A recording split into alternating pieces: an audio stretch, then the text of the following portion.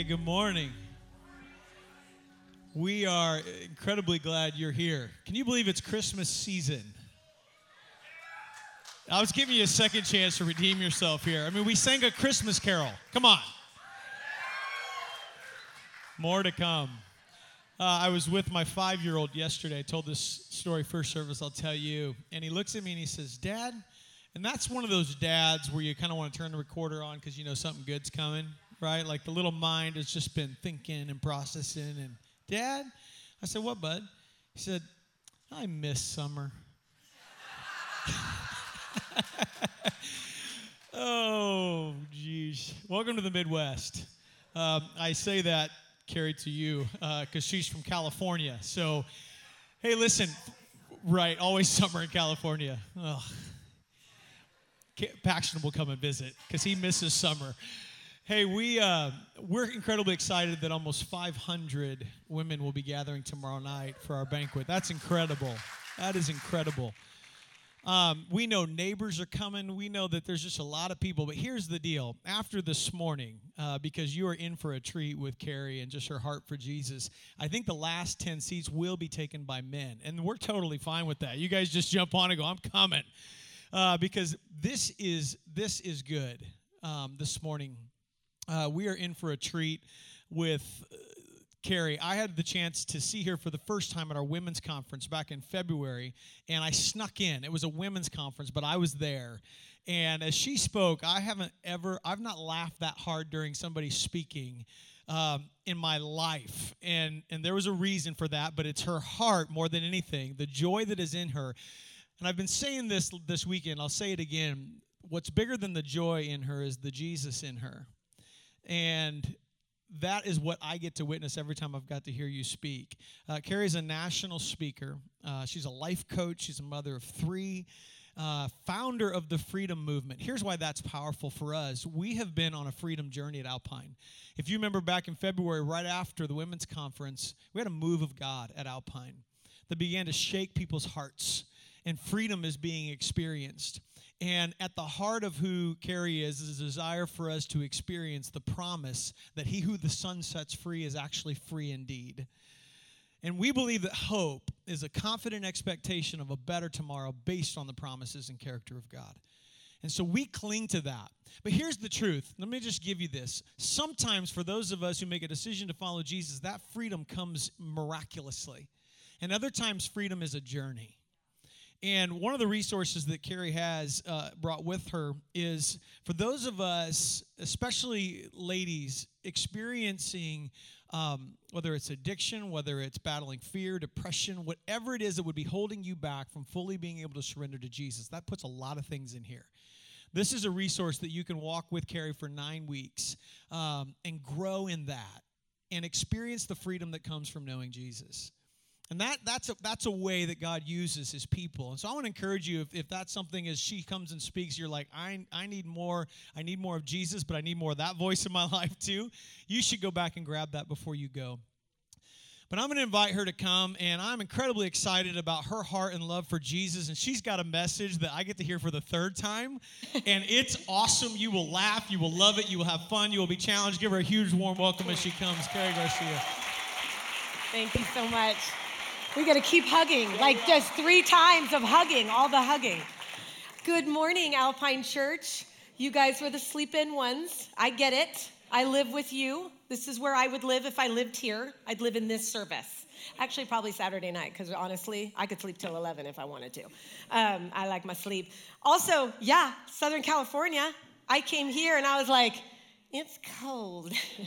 But you guys are so committed. I mean, in Southern California, if it even like sprinkles, it's Storm Watch 2019. And nobody goes to church. Like, we'll just watch online. But look at you, coming out, the brave, the strong. You are much more stronger than Californians. You are also, I went to dinner last night and there was tractor parking. So I'm just saying, this is a whole new world for me. And I'm in for all of it. I love it. Love it all. Love the snow. I know apparently it's annoying, but I'm loving it. not so much the rain, but I am loving the snow. I love being here, and I love coming back to Alpine Church. Like Pastor said, I got the opportunity to be here for the One Conference, and instantly I just felt connected to your pastors. And I know you get to hear from your pastors all the time, but as somebody who's coming in and kind of seeing the behind the scenes and want to just share with you, one, I don't say anything I don't mean, and two, I want to share with you what a blessing it is for you to be in a place where your pastors not only preach truth from the front, but they live it in the back. And that is an honor to be in this place. And so I don't know if you came here for the first time just searching or just wanted free childcare. I get it. I mean, we all need a break, you know? Like, I'll try church because they got free childcare. But you're in a safe place, and you are welcome here. Even if you don't believe what we believe, you belong here. And our relationship with God and figuring this all out is truly a journey, and no one's arrived. And so we're really thankful that you're here this morning, and I feel honored to partner with Alpine Church and to be here representing and standing on a stage that I believe represents the heart of God, grace and mercy. So I'm very excited to be here, and you should be very honored to be at this church because it's a safe and wonderful place. So can we just give a shout out to this church? So amazing and so awesome. So I grew up in the church. I grew up a Baptist. So yeah, that was interesting. And, my parents are both pastors. And, for me growing up in a pretty staunchly strong Baptist church, we then moved on to non-denominational, and then we went a little Pentecostal. So I got it all. So you got to keep that clock running for me, or I will go till tomorrow. The last service kind of got a glimpse of that. But growing up, for me, we never got to, as a woman, we never really got to be on the stage. That wasn't a thing. Now it's a thing, and it's fun because I got a job now. But back then, no job, But I was always ready to be on the stage. I've been in plays my whole life and stuff, but never was able to do it in church until Christmas season. Because in Christmas season, we had the Christmas pageant. And in the Christmas pageant, they needed people, women, to be on the stage. So I was like, my time to shine. Here we go. And you had to pick. And now I was strategic in picking the most coveted role. Now you might think that's Mary, but Mary had no lines. So no, I need to speak with authority on the stage because I'm anointed at that point. I'm 7, but still anointed. So what do I want to go for? Hello, the most coveted role of all, the angel, all dressed in all my garb, the white sheet, and I had wings and a halo, and I got to say with authority, fear not, for the Lord is with you, I am so excited about it because I'm like, and I get to stay on stage the entire time. The angel never leaves, he just stands there. Living my best life. Just milking it till next year when the woman can come on stage again. We've come a long way, church.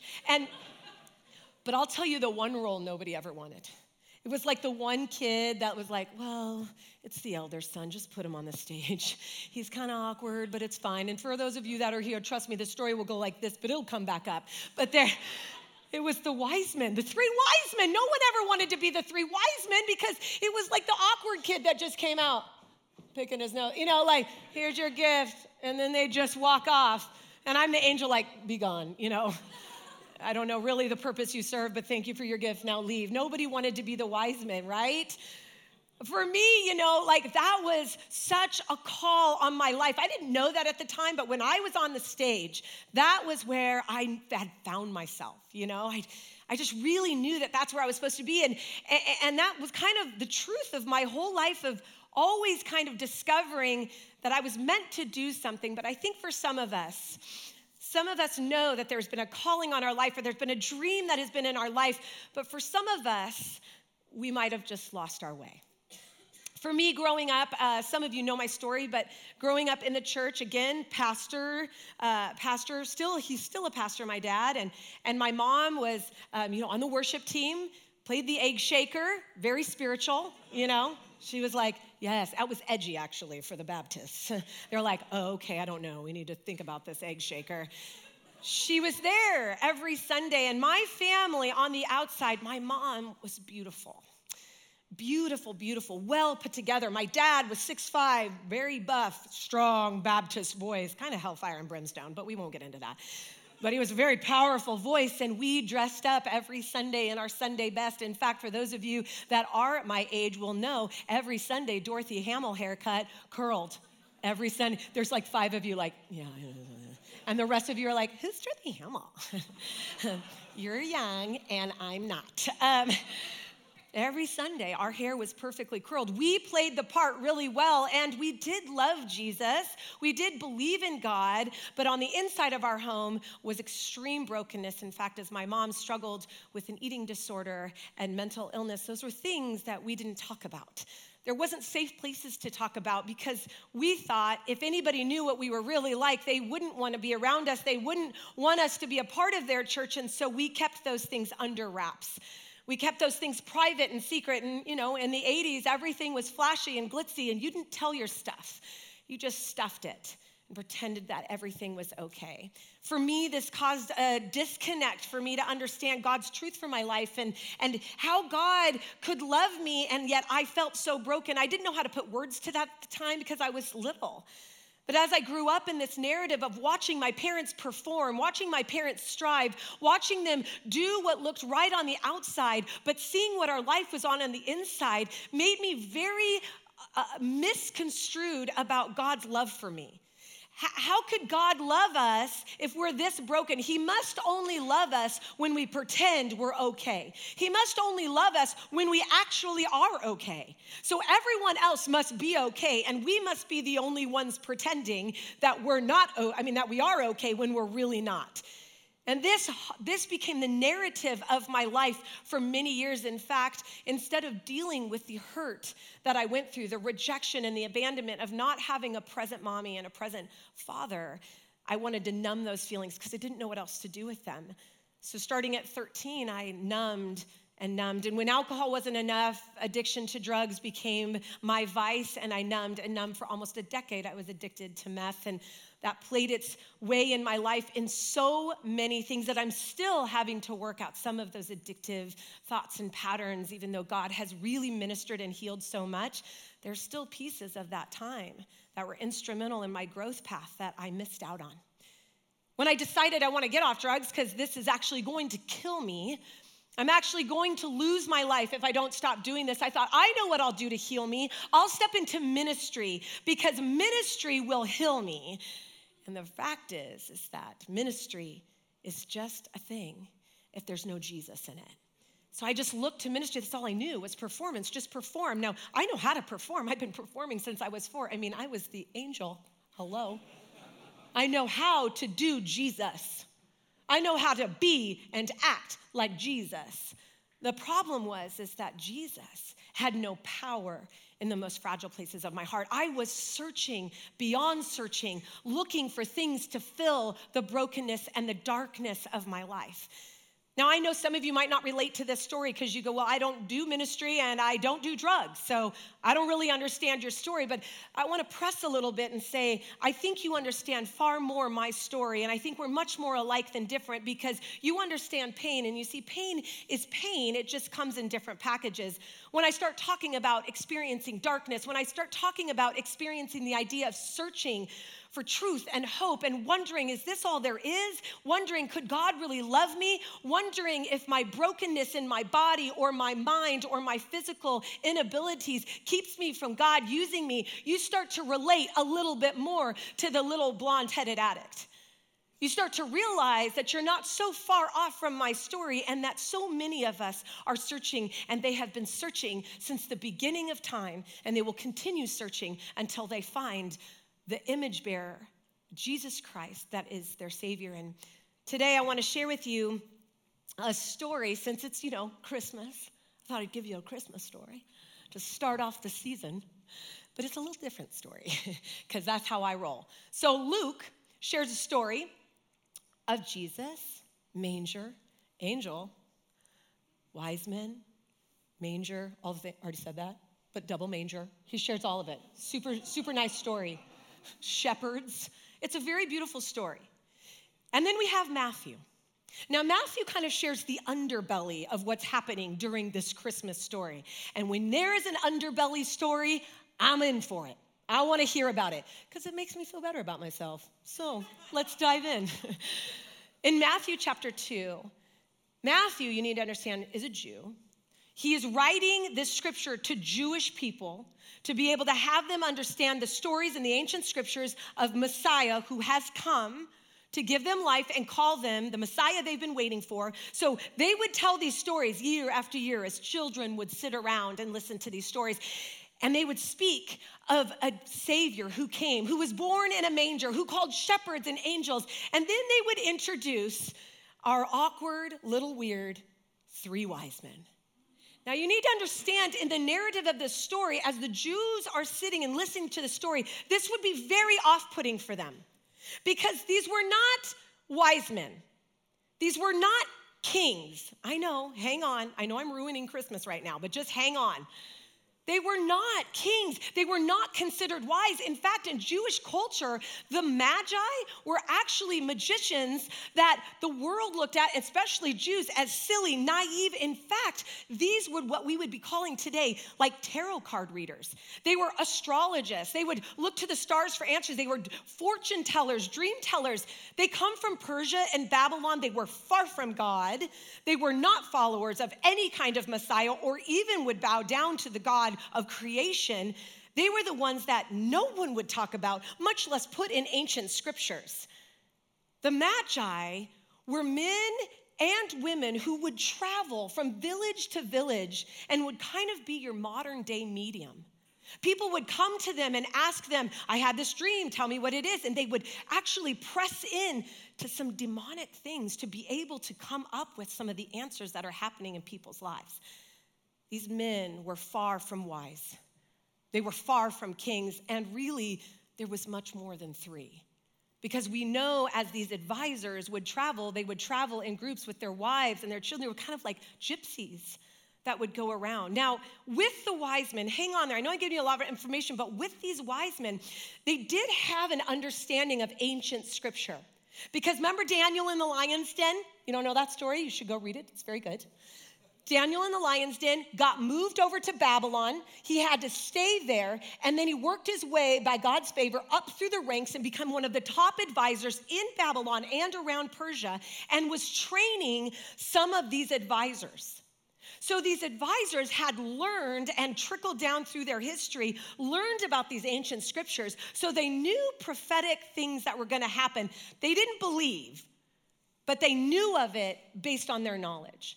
Now, I am struck by this idea of the Magi because something in these men were searching for answers. As they look to the stars, as they look to dreams, I think so many of us even today are so much like the Magi. We will look to anything to try to fill the brokenness, answer the questions. We're all so searching, and so were they. What I love about this story is that God knew exactly where they were and wanted to reach them. Oftentimes, I think we have to get it together. We gotta, shape it up a little bit and clean it up a little bit for God to reach us. Yet these men were far from God, looking at the stars, worshiping the stars rather than the creator of the stars. But how does God meet them in their brokenness, in their searching, in their lostness? He meets them with a star. Now, we don't know if this star was planets that came together, and commentators actually don't know because, we weren't there.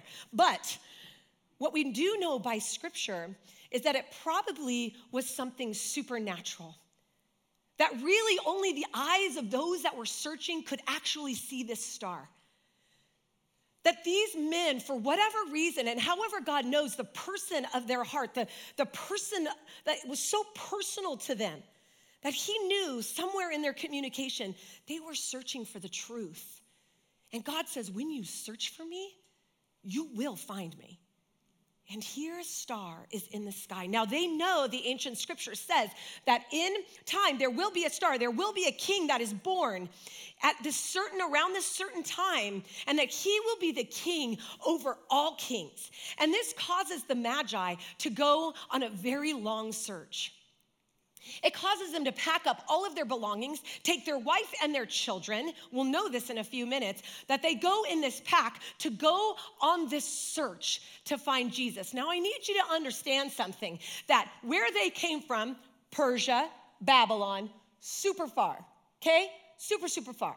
So what I want you to do when you go home is I want you to take your beautiful little nativity scene that you have up, and I want you to take your little Magi, and I want you to take them all the way over to the other side of the room and put them over there. Because it took like 1 to 2 years for them to actually get to baby Jesus. Okay? So you need to be Christian and theologically correct and move those Magi. Because they did not come on the day Jesus was born. They were coming on camels. They didn't have a car. I don't know what camels do, but I think they're slow. And that's a far walk on a far ride on a camel. Okay, so they had to travel a far, far way to get there. And when all your friends come into your house and be like, hey, why are your Magi over there? You'd be like, let me tell you a story. You see, and they're gonna be like, we don't care actually. No, just kidding, they care. And so here they go. They pack up all their things, they start traveling, they have a star that's been guiding them for like a year. We don't know exactly, but like a year to 2 years, this star has been guiding them.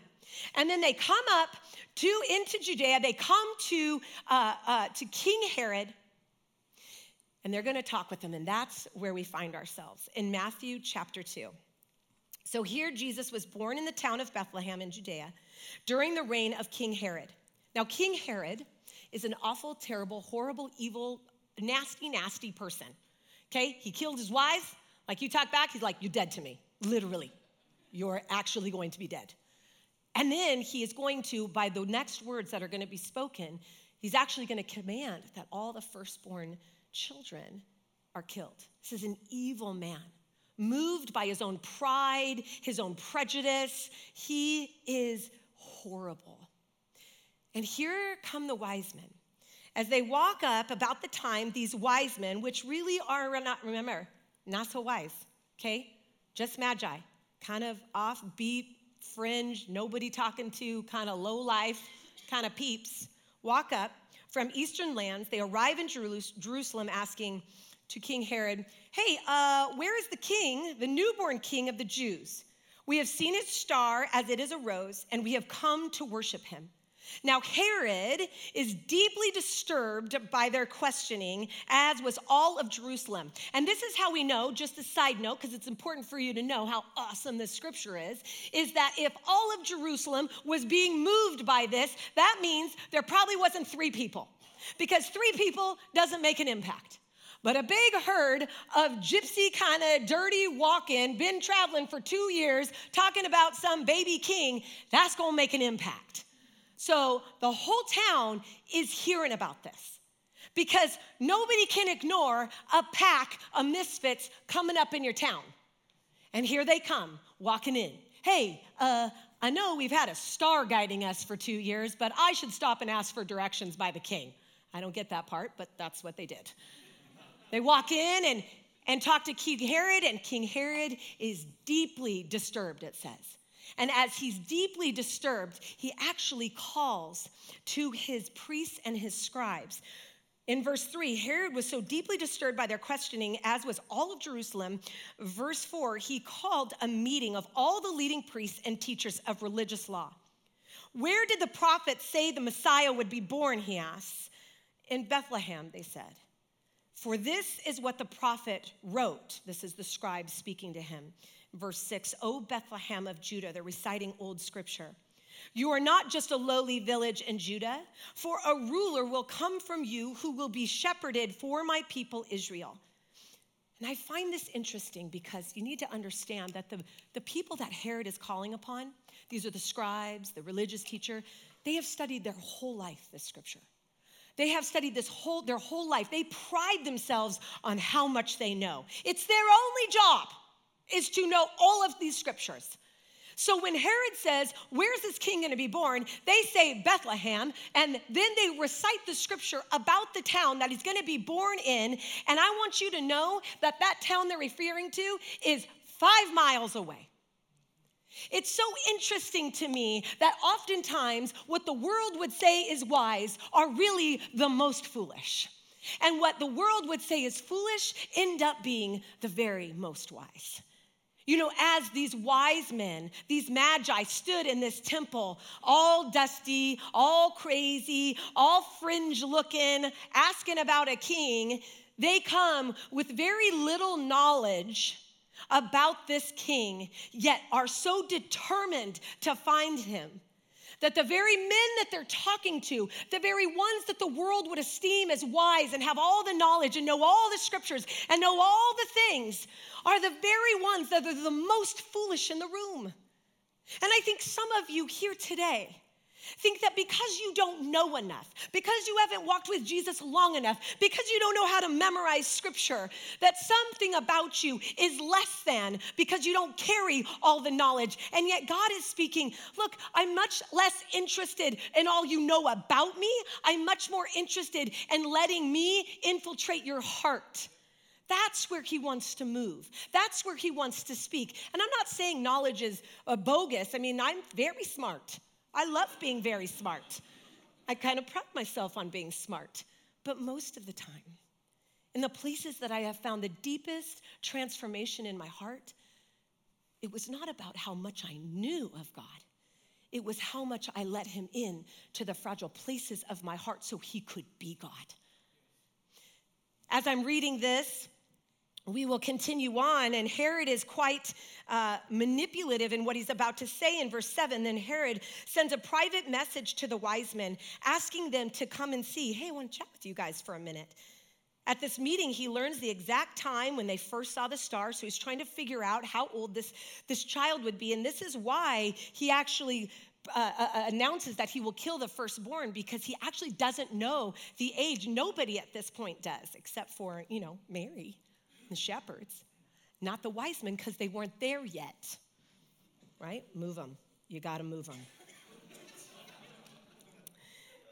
So as they're meeting and learn that this exact time, verse 8, then he tells them, look, King Herod says, go to Bethlehem, search for this family, and search carefully for the child, and when you find him, come back and tell me so that I can go and I can worship him too.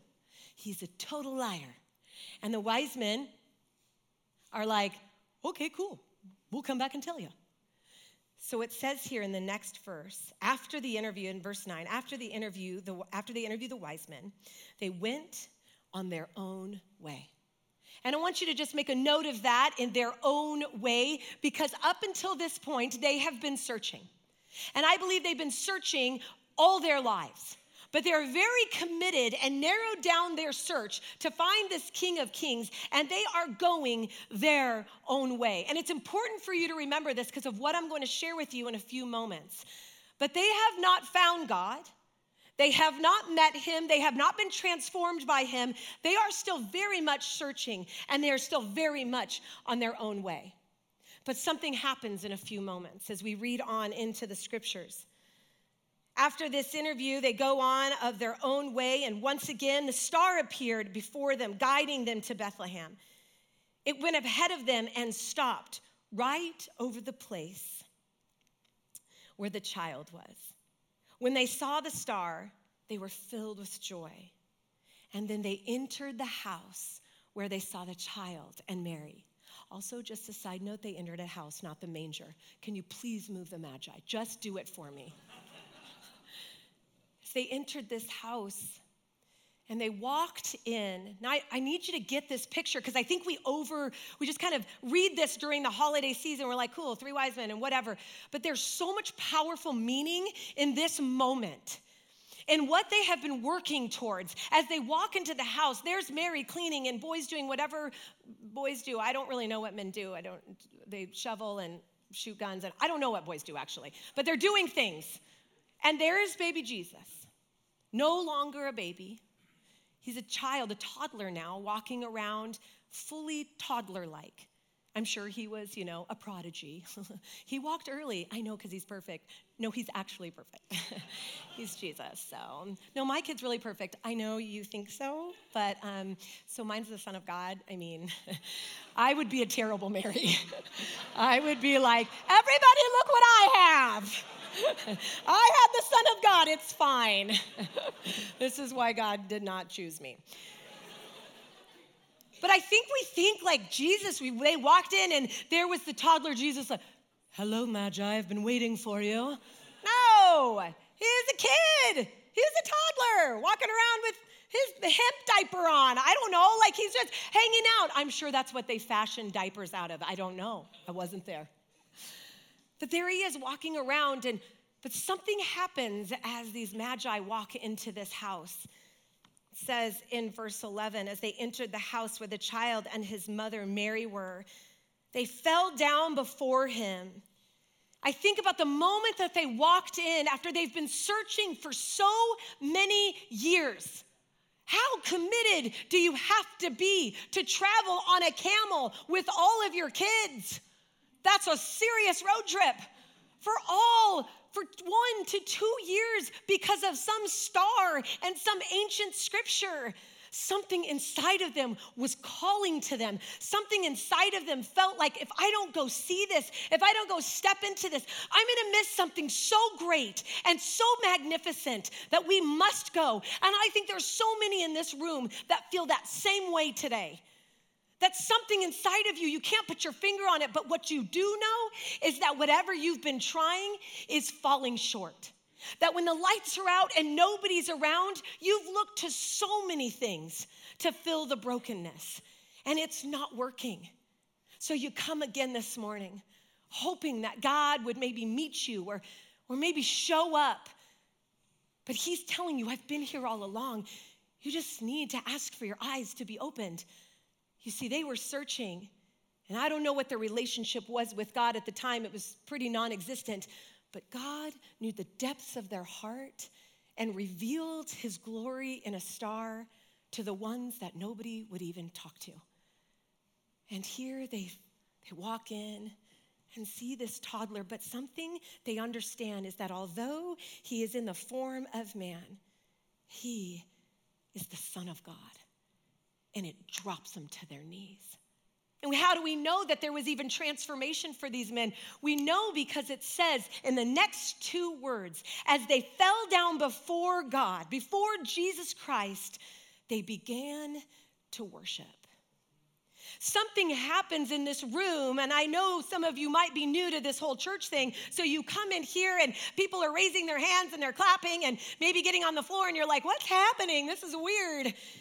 Because something happens in our lives when we've encountered the presence of God and it's changed us, that life is like this and it's so hard, but when God transforms you and changes you and you let him into the fragile places, your hands that were once like this go like this. And it frees you. So I know that there's transformation because without a word, seeing the presence of God, all we know from the scriptures is that when they saw him, they fell down and they worshiped. This is what happens when you're in the presence of God. I think so many of us go, you don't know my life, Karrie. I've heard about God my whole life. I mean, it's the Midwest. Everybody knows about God. The reality is so many of us see that as a cultural thing and we keep it at a distance because we're so tired of pretending and faking. We think, if this is God, I don't want any part of it. And we look at our lives and we go, there's no way I look like that one. I could never act like the pastor or be like the elders God bless the one that takes care of the children's ministry. No way. If anybody knew what I was really like, if they knew about the anxiety and the depression that I struggled with, if they knew about the things that I was looking at, if they knew about what I was doing behind closed doors, they would never want to be around me, much less a God of creation. How would he ever want to sit next to me? How would he ever want to talk to me? How would he ever want to be friends with me? I better clean it up. So we perform, and we think that our gifts are so small. Let me tell you something about these Magi. They were not rich people. They were not kings. They were broken, outskirts, pushed aside, tarot card readings, probably demon-following pagan worshipers. And all they had to offer was these simple gifts. And they walked before Jesus. They stood before Jesus, and as one after another handed him this gift, the first one being gold, they didn't know that these were prophetic in nature. The very small gift that they could offer, the very least of, is probably the most of what they had could offer, was really proclaiming the prophetic nature of who Jesus will be. You see, gold is given to a king. Frankincense is given to a priest or rabbis. And myrrh, you would give to somebody who's about to embalm a body. They didn't even know it at the time, but they were proclaiming the kingship, the spiritual headship, and the death, burial, and then resurrection of the true King of Kings. I love when it says in the next scripture, as it goes on, and they give frankincense and myrrh in verse 12, but when it was time to leave, they went home another way because God had warned them in a dream not to return to Herod. And I want to break that down just for a few minutes because in this scripture, so hang tight with me, but in this scripture it says, do you remember when I had you make a mental note of they went their way? That word there is just the word there. It's not translated as anything else, but this word here, they went another way, is actually the translations in the Greek. The Bible, the Old New Testament was written in the Greek, and it says the word hodos. And why is that important? It's important because the word hodos is still used in the scripture when Jesus says, the way towards me is the narrow way, hodos. It also says that the way of the righteous will prosper, hodos. There's a transformation that has happened in the heart of these men. You see, they were searching, and then they found the Savior. They were on their way looking for things to fill their life. But the moment that they saw Jesus, hodos took place. They went a new way. They went the way of the narrow way, the way of the righteous, the way that says, I am no longer searching. You see, the moment that they saw Jesus, the search ended and the journey began. And here's the point, friends. I think we look around and we think that somehow we've misconstrued and flipped a narrative that God says, once you find me, you're going to leave here all good. And everybody that's in this room is like, yeah, that is not my story. Because our life with God is a journey of learning what it means to surrender every day, a journey of what it means to no longer go our way, but to go the way of the righteous. And step by step, he is with us. I love, just as a side note, that God revealed his plan to them to go a new way in their dreams. You see, I think when they were younger, and I don't know this fully to be true, but I know this in my own life, they have a gifting. They have gifting to understand dreams, to have discernment, even maybe some prophetic gifting because of the gifts that they have. They've been gifted. They just lost their way. And what the enemy tried to distract and steal, God met them in their personal gifting by speaking to them in a dream and saying, oh, I still speak here, but you no longer bow to the king of this world, you bow to the king of creation. And the king of creation will renew new dreams in your life, new purposes in your life, new plans for your life. So the very girl who was on stage playing an angel, did you know that God would still call me to do this? But just for a while, I had lost my way. But God redirected my heart. He hodosed in my heart to go the way of the righteous, the way that brings freedom, the way that brings life. And I think when I read this, why on earth, Matthew, would you put the story of the Magi in here? Because I think he wants you to know from the very moment he took his first breath, he was calling the people that no one wanted to sit by. He was calling the people that had the ugly story, that had the broken story, that had the demonic story, that had the addiction story, the oppression story, the story that nobody wants to be around or even much less have in their scriptures. Matthew wants you to know, let me tell you who was one of the first greeters on earth to the King of all creation. It was the shepherds and the magi and the people everyone forgot about. Jesus says, you're who ushers in my kingdom. You're who I sit with. You're who I belong to. And friends, I think we have misconstrued this scripture. I think we have read it through the narrative of human interpretations of how we are supposed to be and live. And you go, I can never be used by God. And then I read you the story of the Magi and you go, maybe I could. Because they seem really messy. And I go, yeah, that's the whole point. You see, Jesus, as he came, as he took his first breath and was calling the Magi, it was in the last moments as he hung on the cross, thinking of your name, thinking of your life, knowing everything you've ever done, ever will do, and he's on that cross being accused of crimes he never committed, and the whole time he's thinking, I do this because I want freedom for you. I want life for you. I want purpose for you. So as he hung there, could have just died and did what he needed to do, but no. Two criminals stand on, are hung on either side, one mocking Jesus. Come on, Jesus. You so powerful, get off that cross and save me. And the other criminal goes, how dare you? Not even in death do you acknowledge that he is the King of Kings. We are on here because we did something wrong, but he is here as an innocent man, and he does his best to look to Jesus, who is beaten and bruised and completely unrecognizable. He says, Jesus, I've been terrible, but when you go to heaven, if you could remember me. And Jesus looks at him and he says, today, you will be with me in paradise. Very last moment that this man is taking his breath, Jesus is searching for one more person to meet, one more person to give hodos to. A new journey, a new path, the way of the righteous. This man stood in no kind of righteousness. But the moment he claimed Christ, his sins were forgiven. And this blows my mind because I have zero power to do that. You see, we're no match. We're no match for what this world has to offer.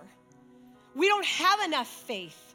We don't have enough abilities to perform or put it all together. We don't have enough. You're no match. And we're striving and we're trying and we're checking boxes and we're climbing ladders and we're trying to prove that we are worthy enough. But the moment those men, those Magi men, saw the Christ child, their soul felt its worth. This is the moment that they knew that it doesn't matter what I've done. I have been humbled by the presence of God Almighty. And he looked at me and spoke to my heart and said, I've given you a new way. I don't know, God, I can't clean this up. It's okay. I don't know, God, like, are you ever going to heal me of this? Will I ever speak again, walk again, be healed again? And God goes, I have never promised that this world will go well. What I do promise is I will be with you every step of the way. Because searching feels lost. It feels dark and like I'm pulling at straws and just trying to make a way. I'm trying to figure it out in my own power, in my own mind. But the moment we stop searching and we allow God to guide our journey, we may not know what steps we go to, but we know that the end is with Christ in healing.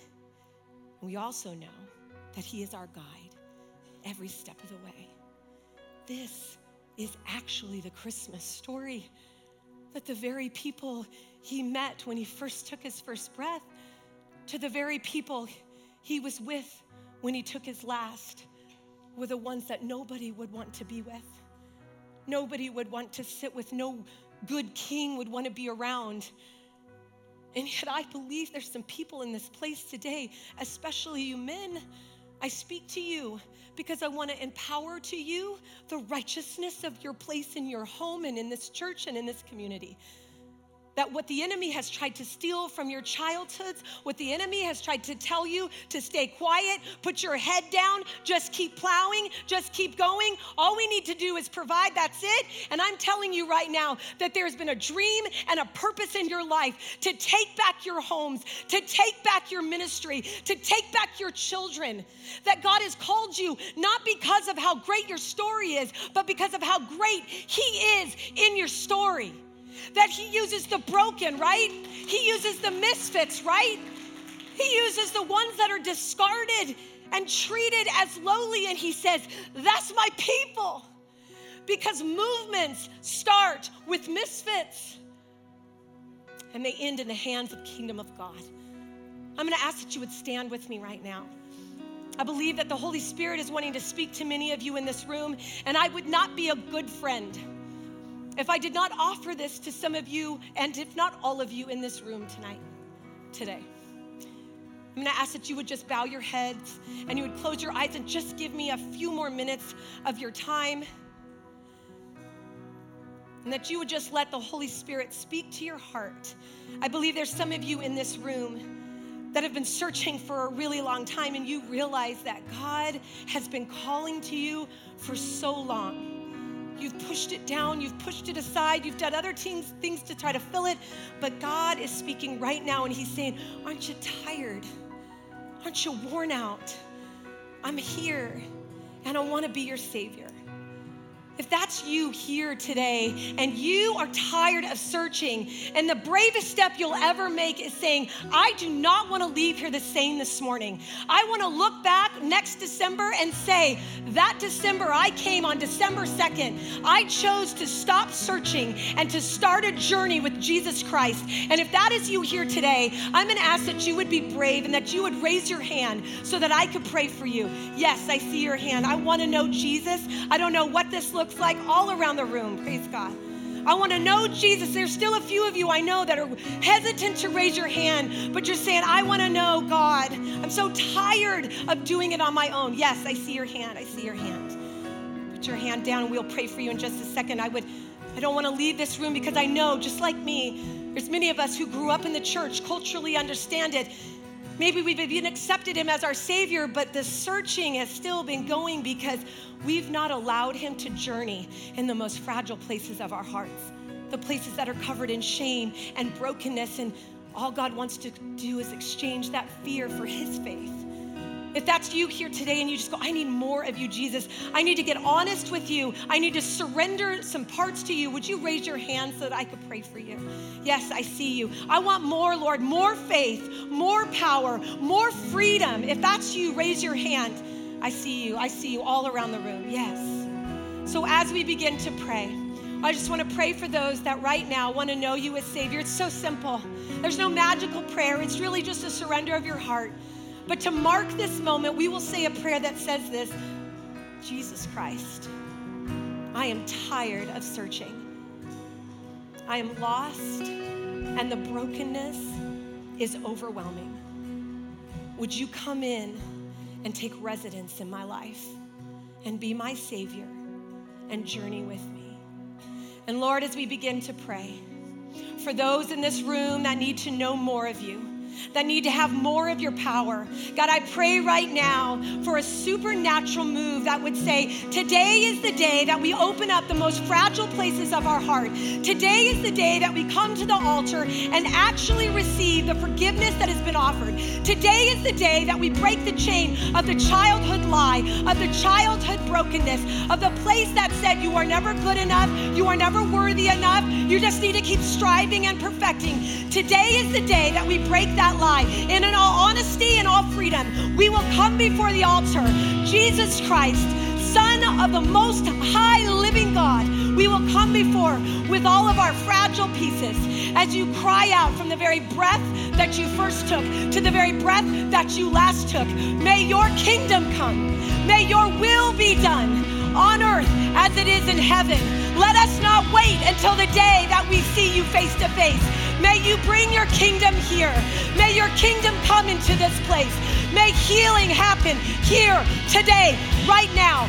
Break those chains, God. Break those lies. May we rise up in the name of Jesus Christ and take our rightful place in the kingdom as men and women before the holy, mighty God. May we sing out and cry out to you this morning. Today is the day. May it be marked in history that Alpine Church started to stand for Christ, started to take back territory for the living God. No longer will we stand in brokenness, but we will stand in victory. And God will have his way here today. In Jesus' name, amen.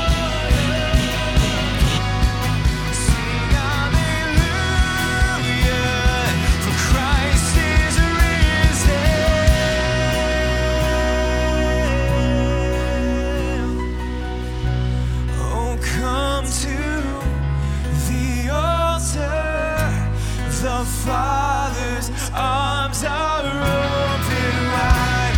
Forgiveness was bought with the precious blood of Jesus Christ. Oh, come to the altar. The Father's arms are open wide.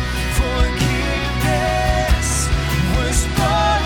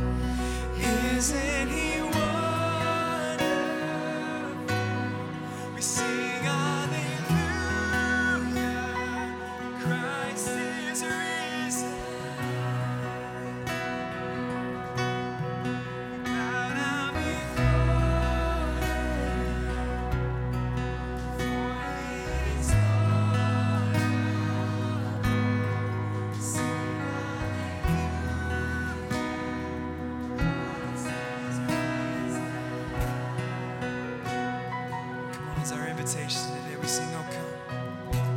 Oh come to the altar.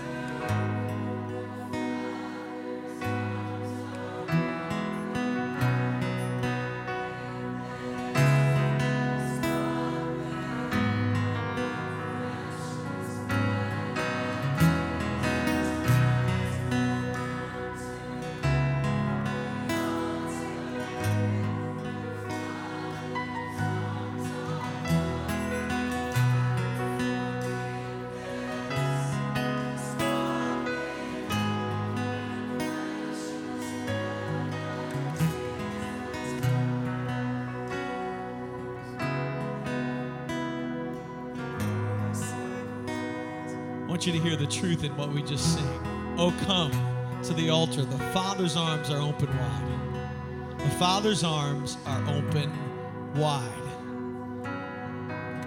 Listen, it's 1 hour and 15 minutes in a week that we give for moments like this. Here's what I want to challenge us. I'm going to invite us to do something that might be a little bit difficult, because here's what's true. And I hope we get this. There's 2 moments that we get to bow in our life. The first one is when we realize that Jesus loves us and calls us to himself to be the Lord of our lives. And we bow in that moment to give our hearts to him. It's not about us. But sometimes in Christianity, we think that's what all we needed to do, and now we're good, and we'll see God in heaven someday and say hello. There's the second bowing that happens every day of our lives, as we're surrendering everything that we are so that we can be everything that he is. Have all that he is within us. It's that coming in that moment of worship to say, man, sometimes we think God looks at us and wants to point out the bad, and then we feel shame. That's not how God works. If he's pointing something out, it's to show you that he's got something better, that he wants to fill your life with. And he's saying, stop letting that have control. Let me have control and watch what will happen. And so we come and we surrender those things. We come. Why do we come? Because we've been promised that if we will draw near to him, he will draw near to us. It's not about how fast we get out of church. It's about what God wants to do right here in this moment. And I'm telling you, for some of us who love Jesus with all of our hearts, we sure are letting a lot of dumb things keep us in darkness. And so what I want to do is I want us to sing this again. And if you're here, sometimes it's just a move. Whether you come to the front of a room and you just spend time with you and God, or you kneel at your chair, or you find a place. Yeah, we're time constrained and we have kids to pick up. So maybe one of you can go and get the kids. But if you're feeling like, man, there's some things in my life that I want to spend time with God with today, I want to surrender those times. Here's what surrender does. Surrender isn't giving something up. Surrender is making room for more. That's what surrender is. And I'll tell you what, I'm tired of letting the enemy of my soul have places in my heart that were designed for only God. So as we sing this, man, let's stop dealing with the things we're dealing with. Let's invite the healing power of God into the deepest places of our hearts so that freedom can happen. If that's coming to the front of a room, if that's kneeling by your chair, whatever it is, let's worship Him. Oh, what a Savior. Oh, what a Savior. Isn't He wonderful? We sing hallelujah. Christ is risen. We exalt you, Jesus. We exalt you on the cross. Bow down before Him. For He is Lord of all. We sing hallelujah. Christ is risen.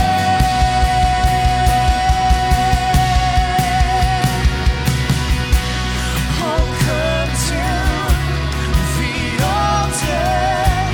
The Father's arms are open wide. Forgiveness was bought with the precious blood of Jesus Christ. Oh, come to the altar. The Father's arms are open wide. Forgiveness was bought with the precious blood of Jesus Christ.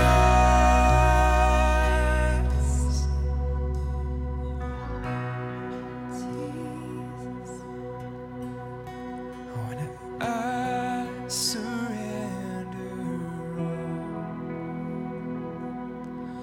I surrender all to Thee, my blessed Savior. I surrender all. We sing it again. Oh, I surrender all. I surrender all to Thee, my blessed Savior. I surrender all.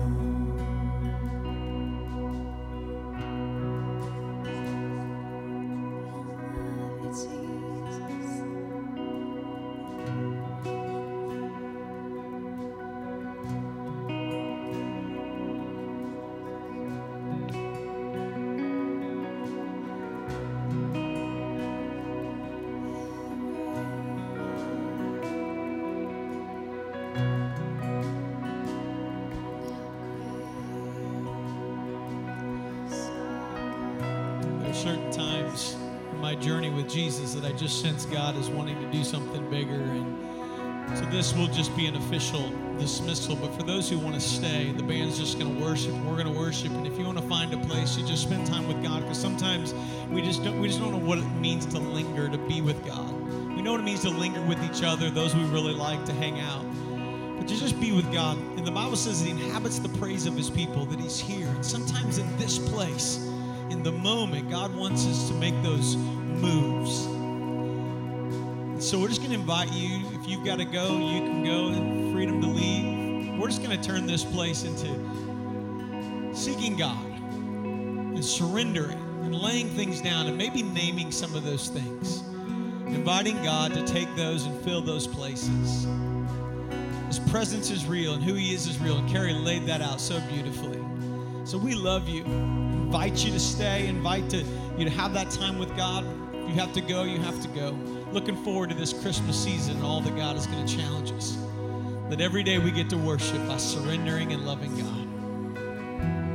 If you want to stay, stay. If you have to go,